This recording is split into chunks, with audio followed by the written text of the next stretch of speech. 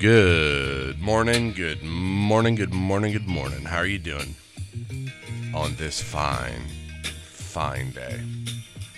We were born before the It has been a beautiful summer.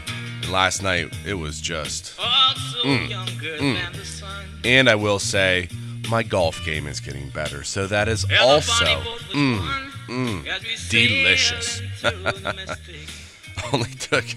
only took 4 months. But I hope you're having a great day today. Hope you're feeling blessed. I'm going to go over 1 Corinthians chapter 8. And this has to do with things offered unto idols. Now, there's a principle in here I wanted to go over, but in general, it's interesting because when you, well, I'll just go over it. If you go to chapter 8, verse 1, it says, "Now, as concerning or as touching things offered unto idols, we know that all have the knowledge. And knowledge inflates, but love, it builds up." Now, this word knowledge is experiential knowledge. Everybody has experience, and as you get older, you become more knowledgeable in that experience. I'm not the same person as I was when I was younger, and I have a lot more knowledge of life than I did. And this says that knowledge inflates, but love, it builds up. Knowledge inflates, but love builds up. Love builds something.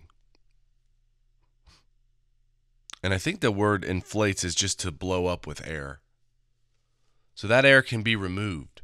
But if you build something, that stands. Verse 2, "And if any man think he knoweth anything, he knoweth nothing, or not yet anything, as he ought to know." This is really interesting to me because it talks about how when you start becoming arrogant, you're walking closer to that fall. And I've kind of noticed myself, just as of late, being a little more, I don't want to say haughty, but just the things that are coming out of my mouth just recently, it's like, boy, I need to watch out. I need to kind of check myself. Even if you think you have experience and you are inflated with experience, you still don't know anything really, because we won't know the end until Jesus Christ comes back. And it's good to check yourself and to check your mind to recognize that we are just, this time is but for a moment. So even if you know something now, it's not going to mean what you think it does in the future.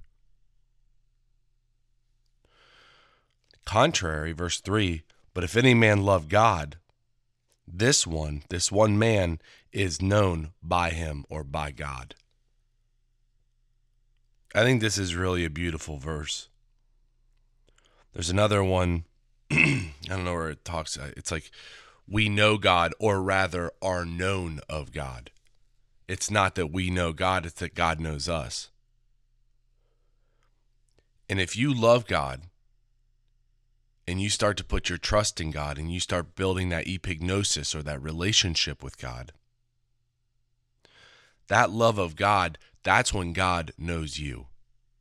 That's when God starts to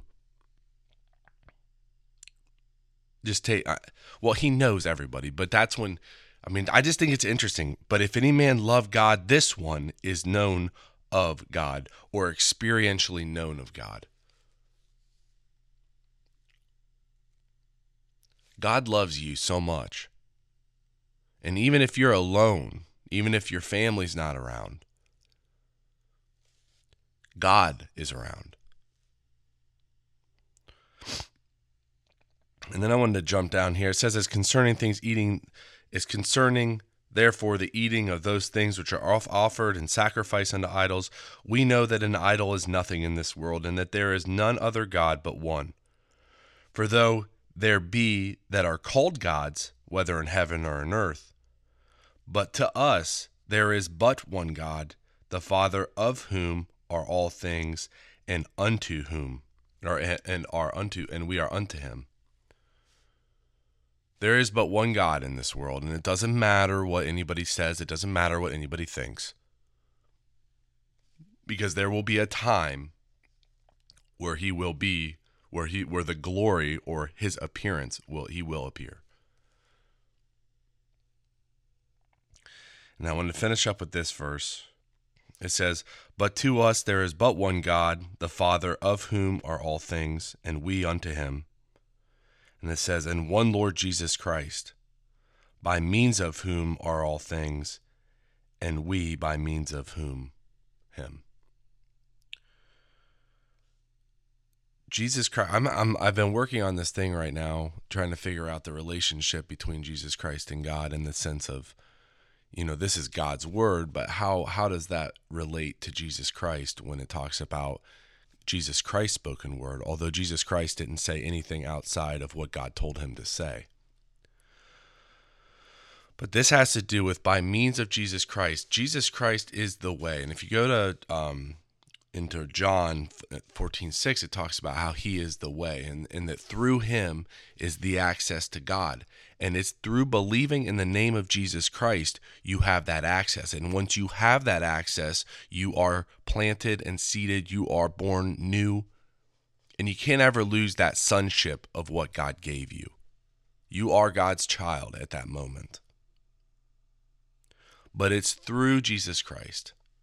And it's always good to give reverence to where reverence is deserved. There is but one God. Knowledge puffs up. Experiential knowledge puffs up. But love builds you up. So stay through the prism of love. Love your brethren. Control your mind. Think about the things that are important. And have a great day. God bless you. And I will talk to you tomorrow. Smell the sea and feel the sky. Let your soul and spirit fly. Well, Heavenly Father, I thank you so much for today, and I ask that your hand is in upholstery. You give me strength. I need to get through this and everything else that's going on. I just pray that you just guide me, and that it's quick, and that the people that are receiving the product are blessed, and that it turns out as beautiful as I can make it, and it's quick.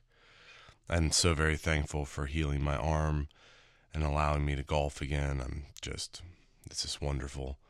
I thank you so much always for my family and who they are and what they do.